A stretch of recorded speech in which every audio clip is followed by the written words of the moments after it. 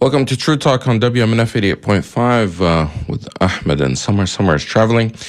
It's me, Ahmed, on the radio. So on today, this program, we're going to be speaking about young women who were trafficked to ISIS as teenagers and the outcome of that. One of them specifically was stripped of her citizenship in Britain, but new revelations have turned out that she was actually trafficked by a Western intelligence agent. Who's responsible for that? Should she have a chance to be able to go back to Britain? Also, whatever happened to ISIS? That and your phone calls.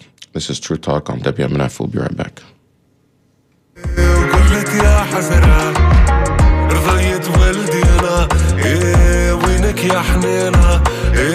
تفرقنا مشينا وقلت يا حسرة ما حلينا ذراري الدنيا محلاها ماما وزينها ديما مواتاها محلاها الحومة ديما الحومة مظلومة قتلتنا الشيخة وزادت قتلتنا الحكومة فكرت اللمة قسمنا اللي فما وكل حد وهمه وكنا محلانا واليوم زمامة وبكات الماما خشومات في الشمة شكون اللي بلانا فكرت أصحابي حبوا على خرابي عطيتهم مترابي فرشوش وكفرشنا زرابي عيب على روحي ما نعيبش على قرابي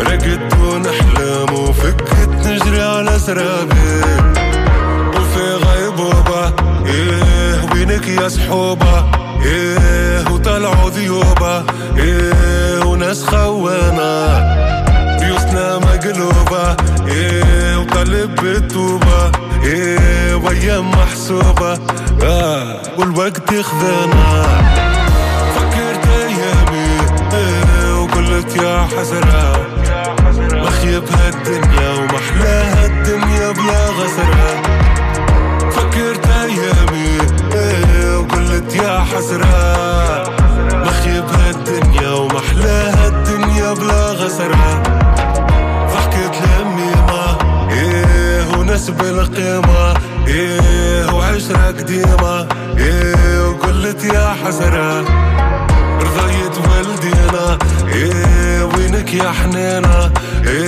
تفرقنا مشينا وقلت يا حسرة فكرت روحي لقيت روحي ضاعت مني رقد متحير وينو لي رقد متهني عجبتني الجارة اليوم الجارة عروسة تحني فكرت الليالي ساهر كل فرزي تنغني وشربنا الروجة ضيعنا الموجة اختوينا عوجة ضحكة وبكانا بالخير ما يروشة وما حبوشة كلنا الحربوشة والحب كوانا فكرت شبابي ربحت وخسرت أتراحي روح للدار. Welcome back to True Talk on WMNF 88.5. This is Ahmed Badir, and that was Balti, a Tunisian rapper. The song is called Ya Hasra. And a story caught my eye last week about a new book that's come out by a British author that makes these claims and has renewed the story of a young woman named Shamima Begum. She's a British citizen or former citizen because she has since been stripped of her citizenship. But this book, and this is according to several media outlets in Britain, but I'm reading here from an Al Jazeera report that says, a spy working for the Canadian intelligence smuggled British schoolgirls Shamima Begum and her friends into Syria in 2015, according to a new book and British media reports that prompted demands for an official inquiry. The Secret History of the Five Eyes by Richard Kerbaj, a former security correspondent of the Sunday Times said that the United Kingdom later conspired with Canada to cover up the role of the Canadian Security Intelligence Service, CSIS, in the case of Begum, who married an ISIL or ISIS fighter. A CSIS spokesperson told the BBC he could not, quote, publicly comment on or confirm or deny the specifics of the CSIS investigations, operational interests, methodologies, or activities. Karabaji's book, based on interviews with world leaders and more than 100 intelligence officials, was published last Wednesday. Well, it would have been 2 weeks ago.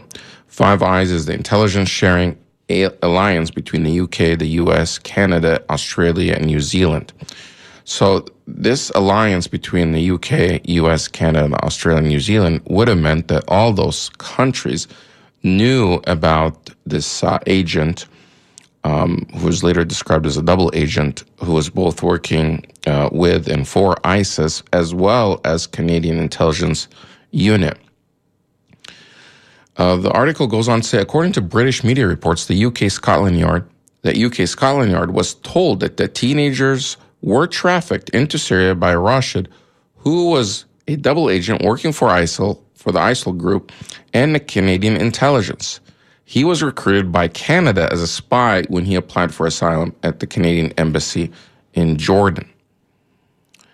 An inquiry was demanded on Tuesday as it emerged that Canada knew about the teenager's fate but kept silent while British Metropolitan Police Service ran an international search for the trio. So imagine this. These teenagers, 15 years old, were trafficked into Syria. Their whereabouts were not known. However, her family did not know, and British police were looking and searching for her. They knew she had traveled overseas and then disappeared, traveled to Turkey and then disappeared. But the British intelligence knew all along where she was, but refused to say. And in fact, later on, when she regretted her decision to join ISIS and wanted to return back home to the United Kingdom, the UK claimed that she was stripped of her citizenship and was not allowed to return. And she was willing to go back and face the consequences, including jail if she had to. However, she was stripped of her citizenship. This article goes on to say there was no mention that the British authorities knew how she was smuggled into Syria in last year's Supreme Court judgment upholding the decision to bar her from returning to the UK. So there's this judgment by the UK Foreign Ministry to bar her and strip her of her citizenship and not allow her to return to the UK. But there was never any mention by British authorities or to British authorities or in the court that she was actually smuggled and trafficked by a Canadian, intelligence unit or somebody working for them, and none of that was mentioned. Now, a 15-year-old, a teenager, if she's trafficked into, sexually trafficked or joins some sort of gang or something like that, you don't blame the child, you don't blame the teenager. It's obvious she was trafficked. But however, it seems when it came to Begum or those who were trafficked into ISIS, even if it was done at the hands of Western allies and British authorities knew about it, they somehow are classified as something else, that they're a threat. Begum, who's now 23, remains in a camp in northern Syria. She is to renew her case at the Special Immigration Appeals Commission in November. So there's a case that's going to be coming up. Some people tweeted about it. The Times of London had also written an article with the headline, Western Spy Took Shamima Begum to Syria.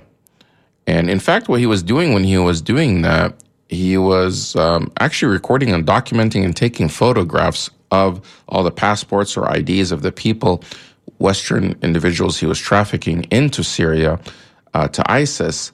And he was documenting it and sharing that information with Canada, and then Canada shares it with its Western allies, including the United States and the UK and Australia. So they knew who was there. They knew who he had trafficked. And I remember there was a story of another young woman who was an American citizen, who also faced the same situation where she was not allowed to return to the United States because she went to Syria and she married a ISIS fighter. Which brings to mind, like, is it their fault that they joined ISIS? At what age are they held responsible for their actions and treated like adults? Especially if they're trafficked and basically ended up just not necessarily fighting, but trafficked into a marriage or some sort of relationship with an ISIS fighter, and it's being done at the hands of Western intelligence officers. And now, in the book, also admits, or according to Shamima, and I guess Shamima didn't know that they're a Western intelligence officer. That's why she never brought it up. And her own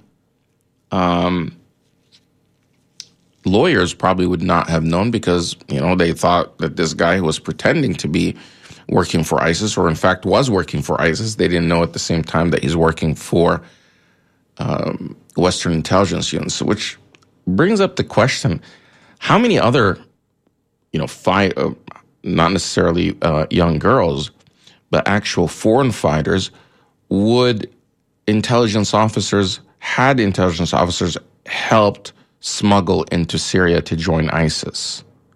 And why would they do that? Some people in Washington describe something, that about the war and the civil war that was happening in Syria and the terrorist groups that actually flourished there, that is something that some elements in Washington were not necessarily opposed to. They describe it as some sort of, the hornet's nest, or a place where you are able to recruit all these foreign fighters or all these jihadi wannabes or individuals that have tendencies to want to be in a jihad or some sort of terrorist group to all be, in one place. So it achieved a different goal. And it just brings up all types of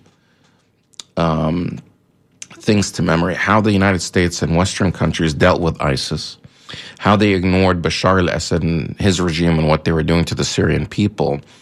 And it wasn't, even though after President Obama said, that using chemical weapons was a red line, he didn't do anything about it. However, what appeared to be a red line was when ISIS started showing up on the scene and doing these ridiculous and horrific, made for YouTube, sensational videos of beheading people and killing them live on streaming it online.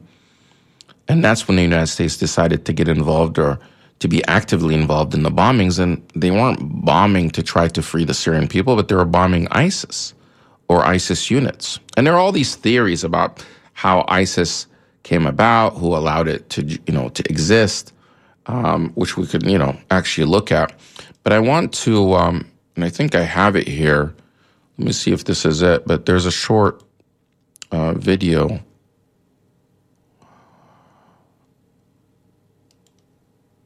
about Shamima, but maybe this is not it, actually. Okay, hold on. Let me see. Let me see if I can play this for you. This is True Talk on WMNF. Okay, well, that was the music. Let me turn down the music. It's all coming. Everything is being fed through a computer now. So music is coming through the computer. Video clips are coming through the computer. I think this is it. The investigation has revealed a schoolgirl who fled Britain to join the Islamic State group was smuggled into Syria by a Canadian intelligence agent. Shamima Begum left London along with two friends when she was 15. She met the agent, Mohammed al-Rashid, at a bus station in Turkey in 2015, and she is currently challenging the removal of her British citizenship, arguing that she was a victim of trafficking. A forthcoming BBC podcast on this story. I'm not Not a Monster has been investigating all of this. It's presented by Josh Baker, and Josh joins us now. Josh, there is endless fascination about the story of Shamima, as you know. Right now, it is the #1 story on the BBC News website. But can you take us back, remind us of what we know about Shamima's journey to Syria, firstly? So Shamima Begum was 15 when she left East London with 2 school friends. That was back in February of 2015. They took a plane to Istanbul where they met a people smuggler, and they then made their way through Turkey to IS-controlled Syria. And once there, they disappeared until about 4 years later, where Shamima emerged from the ashes of the so-called IS Caliphate. Now, at that point, the British government decided that Shamima Begum was a threat to the country and removed her citizenship. And since then, she's been in a detention camp in northeast Syria. And in the investigations that you were doing as part of your podcast, what have you uncovered? So the man who facilitated Shamima's journey through Turkey is called Mohammed Rashid. Now, we have obtained a dossier of hundreds of pages of information about him. And what it reveals is that he was part of a highly organised IS people smuggling network. And as well as moving people, he was also documenting evidence of their IDs. So he was keeping records of the people he helped. Now, he says in an interview with authorities that he was doing this in order to pass information to the Canadian embassy in Jordan. He basically claims that he had 2 sort of handlers there and that he was working as an agent for them. We have been able to speak to a senior intelligence officer who has confirmed to us that Mohammed Rashid was indeed providing information to Canadian intelligence. Where is Mohammed Rashid now, Josh? What's happened to him? So Mohammed Rashid was arrested in Turkey not long after Shamima Begum made it to Syria, and he's been in jail there ever since. It's been about 7 years now. It's unclear when he will be released. And you've gathered all of this information. It's going to be in the podcast. Have you managed to put it to the various authorities, the UK authorities and the Canadians? We have, yes, as is the way with matters of national security. Both Canadian intelligence and the British government have said that they do not comment on intelligence and security matters. Josh, really looking forward to the podcast. Thank you so much for joining us. I'm Not a Monster, presented by Josh Baker on... So that was a report on BBC about the story of Shamima Begum. Again, a young British, I guess she's... her parents are from Bangladesh, or her roots, but she's born in Britain, grew up there. She's a product of Britain. At some time when she was 15, her and a couple of her friends were smuggled into Syria to be by what now has come out in 2022 by a British or a Canadian spy. At the time when she disappeared, there was a worldwide manhunt for her. Finally, she showed up that she's in Syria with ISIS, and she had married an ISIS fighter who was later killed, and she has a child from that marriage, and she had been trying to return to the UK, but British authorities refused to let her come back, in fact, stripping her of her citizenship, which was later appealed to the Supreme Court. The Supreme Court upheld that decision that she is not allowed to come back because she joined ISIS, and now there's some sort of appeal that's going to happen again in November. But now there are calls for an independent inquiry about the role of this Canadian spy, Canadian intelligence, and the UK intelligence, which knew her whereabouts and how she was smuggled into Syria to join ISIS, and that they didn't act. They didn't intervene. They didn't treat her like a trafficked, teenager.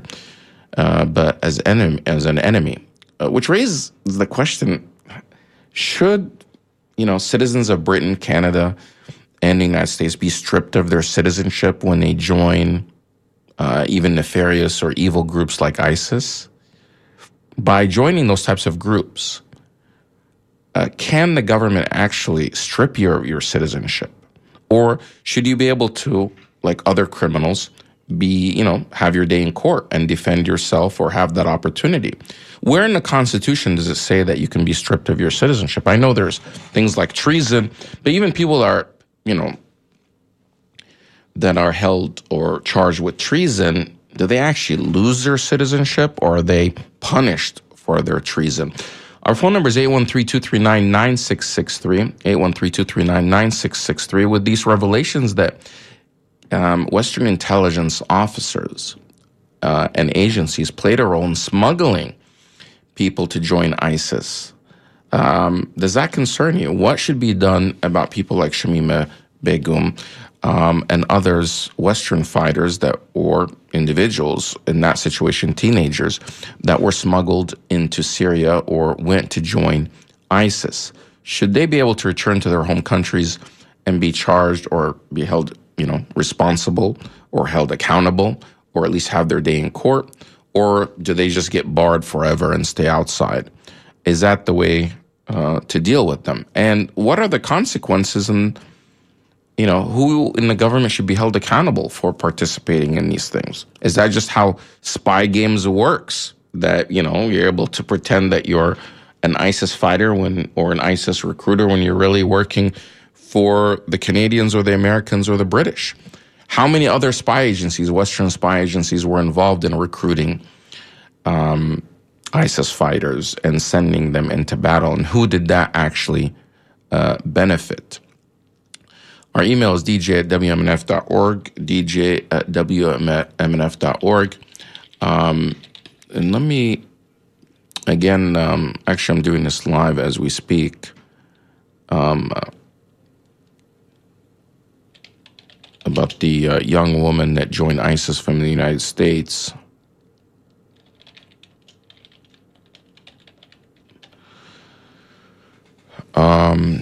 This was the Alabama. She's from Alabama. Alabama woman. This was a headline here in February 2019. I think Pompeo had said this. Alabama woman who joined ISIS can't return to the U.S. And her name was Huda Muthanna.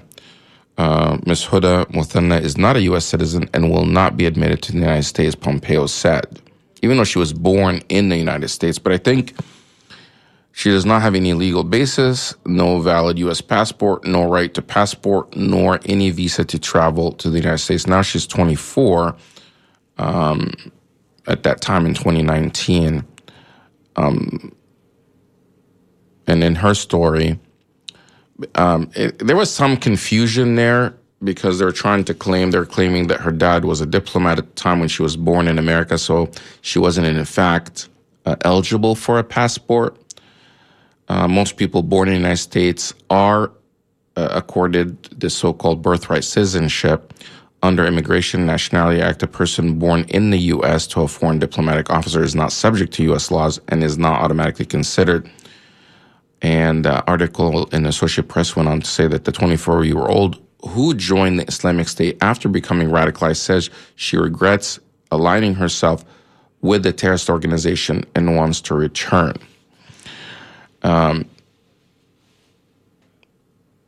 It's kind of a dilemma how to deal with those individuals. But definitely, when you look at a situation where these are teenagers, a teenager, can easily, especially if you're online, can be easily swayed into one way or another and impacted by other people. If they're groomed by, whether they're groomed for trafficking for sexual reasons, or they're trafficked in this situation for terrorism. In fact, Shamima and others, they didn't actually join the fighting. I guess they were trafficked to become brides or wives of ISIS fighters. And then once they got there, they realized that they were deceived and regretted their decision. Are they doomed, or, they're not allowed to ever come back and never be able to face or, be punished, for example, for the decisions they made and get another chance? Can the government strip you of your citizenship because you participate with such groups. Now, of course, ISIS is horrific, but you're talking about a situation where these young people were trafficked, or at least in the case that has now been confirmed out of Britain by a Canadian spy, and these were teenagers that were, 15 years old. Shouldn't they be able to return? And what happens when they, return? And remember just how big of a deal that the United States made about ISIS. Now, where is ISIS today? And even back then, I remember on this show and in other forums, I argued that ISIS is not such an, immediate threat to the United States, or an imminent threat, that they're far away, that they're limited, they're surrounded. Yeah, they grabbed a lot of land, but most of that land was not occupied anyway. It was just desert. And they were able to do that because there was a power vacuum and a security vacuum in both Iraq and Syria during that time. But they were limited. They would not be able to expand much further. But the United States government or military treated it much differently. In fact, they, sent in fighter jets, and they were bombing nonstop, which also brought in the Russians to also join the bombing. At one point or another, there's so many governments that were launching, raids, as far as air raids within Syria, that it was just getting ridiculous. And the people that were suffering the most were the Syrian people. And, as far as liberating Syrians from ISIS, it ended up being that, yes, ISIS was defeated, which was bound to happen anyway. Even if it wasn't at the hand of the United States, they weren't able to expand much further. They were landlocked. Their resources were being limited. But some people even came up and had these theories that Western agencies were not so much opposed of ISIS's existence in that area because it provided a pretext to continue going to war in that region. But in reality, was that the right method to go about it? Again, I don't think so. I think that actually increases terrorism and violence when you go to launch a whole war to against terrorist organizations or groups, because they're not traditional, military. They're not. They're more like gangs. They use guerrilla warfare. They use unconventional means for their fightings. They do, these bombings and suicide bombings. There should be other ways to deal with criminal elements and not necessarily launch an entire military. And the other part that was frustrating about ISIS, or the conversation surrounding ISIS in the United States and other parts in the West, was that somehow that this was depicted as some sort of form of Islam, that these groups had anything to do with Islam, when the reality is that ISIS or ISIL, whatever you want to call it, has evolved over time. Now that we hear that ISIS actually exists in Afghanistan and they're fighting against the Taliban, they don't see eye to eye on things. The Taliban is an enemy of ISIS in Afghanistan. But the origins of ISIS goes back to the aftermath of the invasion of Iraq of 2003. And this is something I often argued, that had there not been an invasion of Iraq in 2003, and the horrific way that the George Bush administration carried out that war, and the aftermath of that war, where they actually sent all the former military, the entire military of the Iraqi government, of Saddam Hussein, the former government, they removed them from power and they sent them all home. It's not that they only just took the leadership and got rid of them or arrested them. No, they just said, well, all of you are fired. You're no longer part of the military. We're going to create a whole new military. This was Paul Bremer at the time, which was a huge mistake. Because guess what? If you have career military officers and now they're told to just go home and you have no future, you're not part of the future Iraq, what do you think those people that spent their entire life in the military are going to do? They turned their forces and their expertise against the invading country, which was the United States and their allies. And it became now, most experts will tell you that ISIL was an alliance between an Al-Qaeda offshoot. It wasn't even, the full Al-Qaeda. It was a kind of elements of Al-Qaeda that were in that area left over, and elements of the defeated Ba'ath Party. This was the party of Saddam Hussein and their military. Those two groups or elements of them joined together and they formed ISIS or ISIL. They were using religious rhetoric oftentimes. However, they themselves were not necessarily religious. They were, very cruel, brutal. And often, they would say that this was some sort of extremist Sunni group, when in reality, most of the leadership and the generals that were in ISIS were part of the former Iraqi military. They were not doing it for religious reasons, but they were doing it more so because they wanted to avenge what they had gone through with the war in Iraq. And then it grew from there, and it became something else. And there are even stories that within Syria itself, that Bashar al-Assad, the president of Syria, released many of these types of fighters, fanatics and others from his jails, who ended up joining ISIS and helping it grow, that group, only so he could also use it as a pretext to warn the West that, hey, if Bashar al-Assad, the Assad regime is not in power, then that's the alternative. I want to get your reaction to these things about young women, especially the story coming out of the UK about Shamima Begum, who was a teenager that was trafficked into ISIS. Should she be allowed to return? And similar individuals who left the United States as teenagers and regret joining groups like ISIS, should they be allowed to return? Especially that it comes out now that some of these people were actually trafficked and sent into Syria by Western intelligence forces. Our phone number is 813-239-9663, and our email is dj@wmnf.org. And we'll take phone calls as they come in. Actually, there is a short recap here about who ISIS and how ISIS now, and I mentioned, how is ISIS evolving? There's a report that was on Al Jazeera called ISIL 2.0, because now they're becoming a franchise. They've been disrupted in Syria.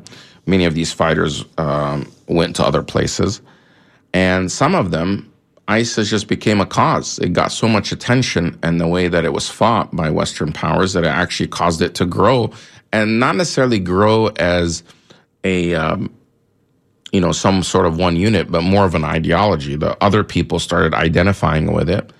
Other, whether they're people with mental illness or individuals who are disgruntled, but they started voluntarily identifying and just giving their allegiance to ISIS, even though they've never been part of it, they haven't been trained by it, but they just share in the same kind of perverted ideology remotely, and they would just take it upon themselves to carry out attacks within their own places. So I want to play that in a minute, but first I'm going to go to Doug in Clearwater.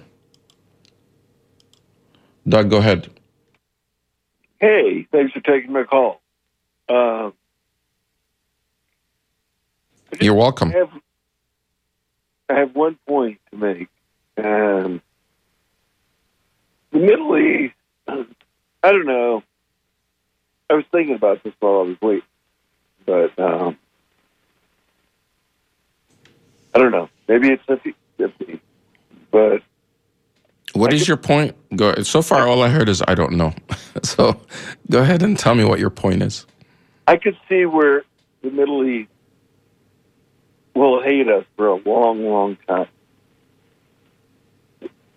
Why would you say that? Well, I'm not sure we did anything for Afghanistan. I'm not sure we did anything for Iraq.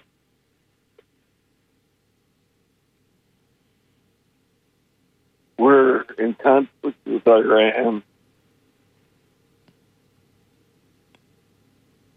Well, I mean, it's not only that we didn't do anything for, and thank you, Doug, for your call. It's not only that we didn't do anything for Afghanistan or Iraq. We actually brought our bombs, our military, brought a lot of destruction to that country. A lot of people were killed in Iraq, in Afghanistan. There was a lot of suffering going back, 20 years. As you remember, all of this happened after the tragic events of 9/11, but there was not a single Iraqi on those planes. There's not a single Afghani on those planes. 14 of the hijackers, as it was said before, are from Saudi Arabia. We've never been to war against Saudi Arabia, and I'm not advocating for war against them, but if you want to if you want to punish the people, or if you want to go by nationality and punish people, well, it wasn't people from Afghanistan. Now, there are individuals that say, well, the Taliban at the time harbored or allowed bin Laden to exist. Well, why did bin Laden even go to Afghanistan to begin with? Bin Laden was from Saudi Arabia. You'd have to go back another 20 years when the United States and Saudi Arabia were recruiting fighters to come into Afghanistan to fight against the Soviet Union. And they trained and equipped and provided weapons and training to these foreign fighters that were at the time fighting a common enemy, which was the Soviet Union, and they were teaching them, guerrilla warfare and how to make bombs and how to shoot down planes and carry out all these things. And after the Soviets left, the United States left that entire region, left Afghanistan, destroyed as it was, and didn't help rebuild it. And then there was a power grab. All these warlords were fighting each other. And there was a lot of violence that was happening. Out of that, the Taliban emerged as some sort of law and order, no nonsense. They're going to crush everybody. And that's what they did. And they brought with them a very harsh interpretation of penal codes and how they treated women or mistreated women and subjugated women. But they provide some sort of safety when it comes to lawlessness. They got rid of the drug trade, but they didn't allow women to go to school. They, did a lot of other horrible things. But then, was that the reason that the United States went to war to liberate these women? Oftentimes we hear that that's the case, but the reality is they went to war there because of a pretext that they want to go to war. And instead of dedicating so many troops on the ground, they, decided to build an alliance with a group called the Northern Alliance. These are the same people that were driven out by the Taliban, that were warlords that the Taliban had driven out. So the United States partnered with them to take over territory that they lost. And some of those warlords were just as harsh as the Taliban when it comes to cultural things. And now we know the reality. 20 years later, that same country was handed back over to, or left to the same Taliban that was pushed out of power 20 years before. So what was exactly, achieved by 20 years of bombings? Except, as Doug had mentioned, that those people hate us. And, one thing that I didn't like, or was basically a lie that George Bush repeated and the neocons around him, was that those people hate us in America because of the way we live. The people there now most likely hate America because of what America did or its military did in their countries for the past 20 years. And if we live in a democracy and we as citizens did not vote these people out of power,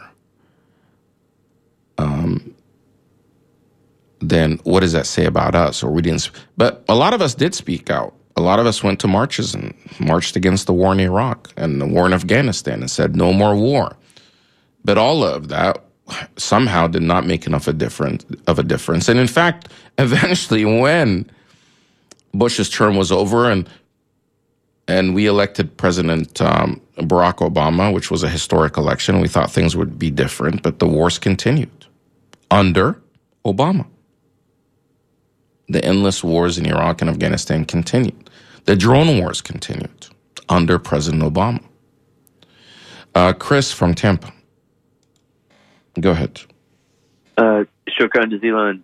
Thanks so much for having such an important show on WMNF and just in general to WMNF for making sure that so many different kinds of stories and voices are on the radio. Thanks, Chris. It's just such a incredibly important thing, and I certainly don't have any answers or profound questions. I just wanted to say thank you, that it's so great that you guys are talking about this stuff, and to the extent that you can continue to expose people to local happenings related to the Middle East or Islam or other underrepresented voices from that part of the world, I think it can be great for people to connect to local, tangible things and really hang out with folks and experience, whether it's culture or movies or activities or food or something. I was fortunate enough through my work to get to live in Afghanistan for 2 years and live in Jordan for a couple of years. And I think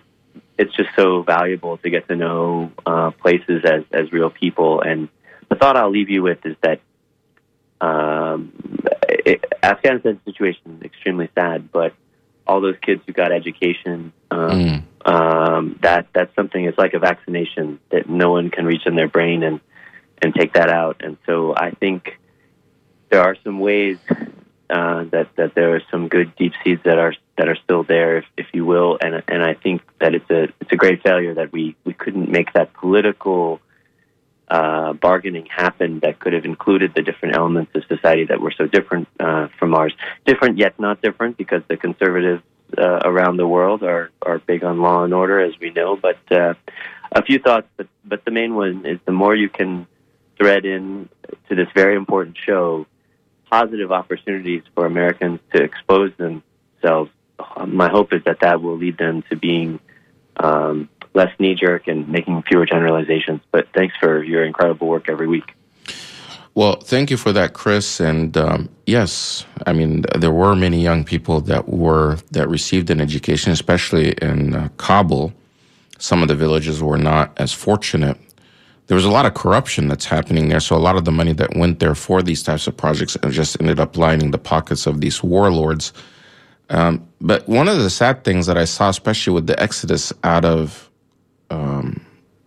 Afghanistan, was the amount of people that would have had the skill set or that were running the country or helping run the country, the educated class that were rushing to try to escape, the brain drain that would have had on that country and how can it succeed, and especially afterwards now that group is in power, the Taliban, freezing their assets and not even giving, just basically it's at the end just punishing the Afghan people.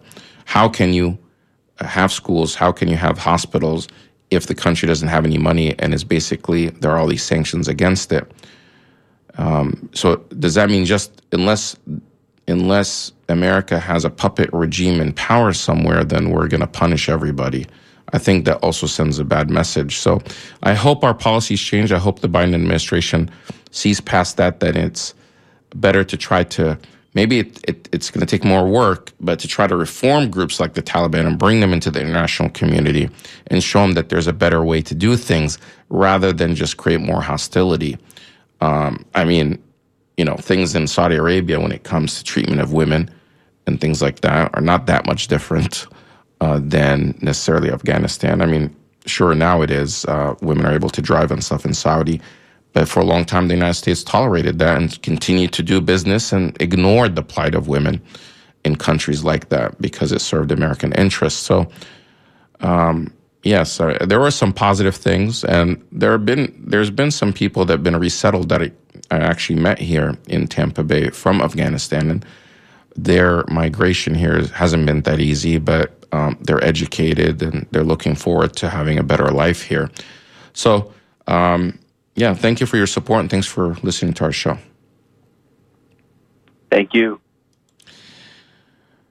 Jack from Tampa. Now, our phone number, by the way, is 813-239-9663, 813-239-9663. Our email is dj@wmnf.org. I think it gives you I'm going to Jack next, but so thanks for holding that long. traveling the world and going to those places makes a huge difference.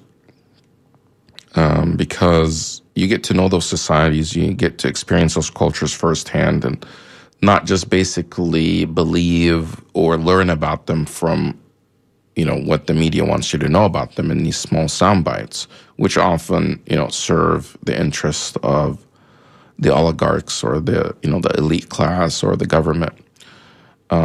Jack from Tampa, go ahead. Yeah, good morning. How are you? Good morning. I'm great, thank you. Good. I'm sorry. Remind me your name? Ahmed. Ahmed.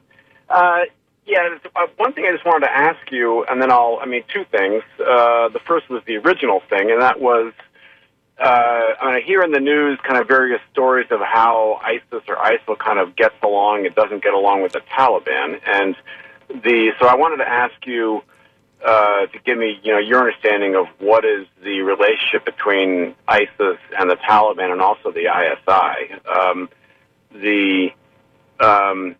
And that's the first thing. The second thing is you said something about how, and that's the first question. The second one is if you could comment or respond to, I guess, my response to you made a statement a little while ago of how to the effect that the United States kind of invaded Afghanistan like on a pretext, which kind of seemed to imply that there was an underlying motivation to do so. And I guess my understanding of the U.S.'s invasion of Afghanistan was a direct response to 9/11, because basically that's where Al-Qaeda was based. And I didn't get the sense that, it was different in Iraq because Bush, had an agenda to kind of invade Iraq, and so as did Cheney for a decade after the first Gulf War.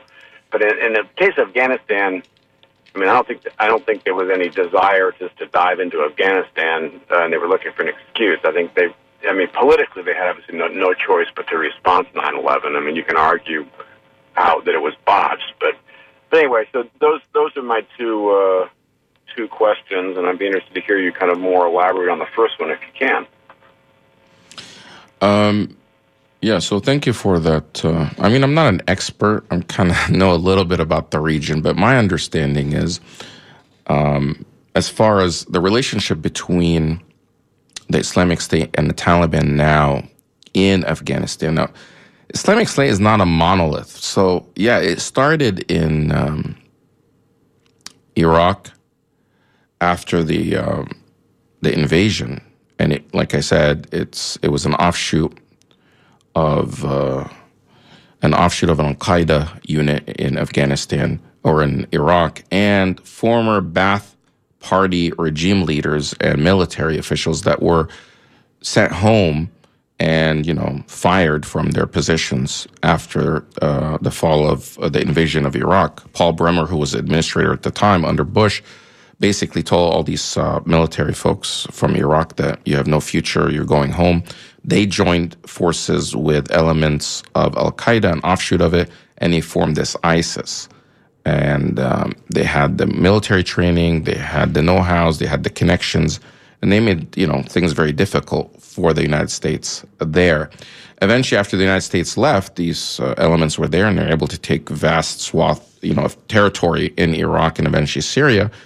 One, because a lot of the people in Iraq and Syria did not resist them because they were already living under harsh conditions. So after they're defeated there, in 2019 in Syria, that they became kind of more of an ideology, and other groups like ISIS in different countries in Africa, ISIS in Afghanistan and other places started forming on their own without any leadership to the original ISIS. So now ISIS or IS in Afghanistan, which is also, they call themselves the Khorasan province, which it's a province, in the Afghanistan area.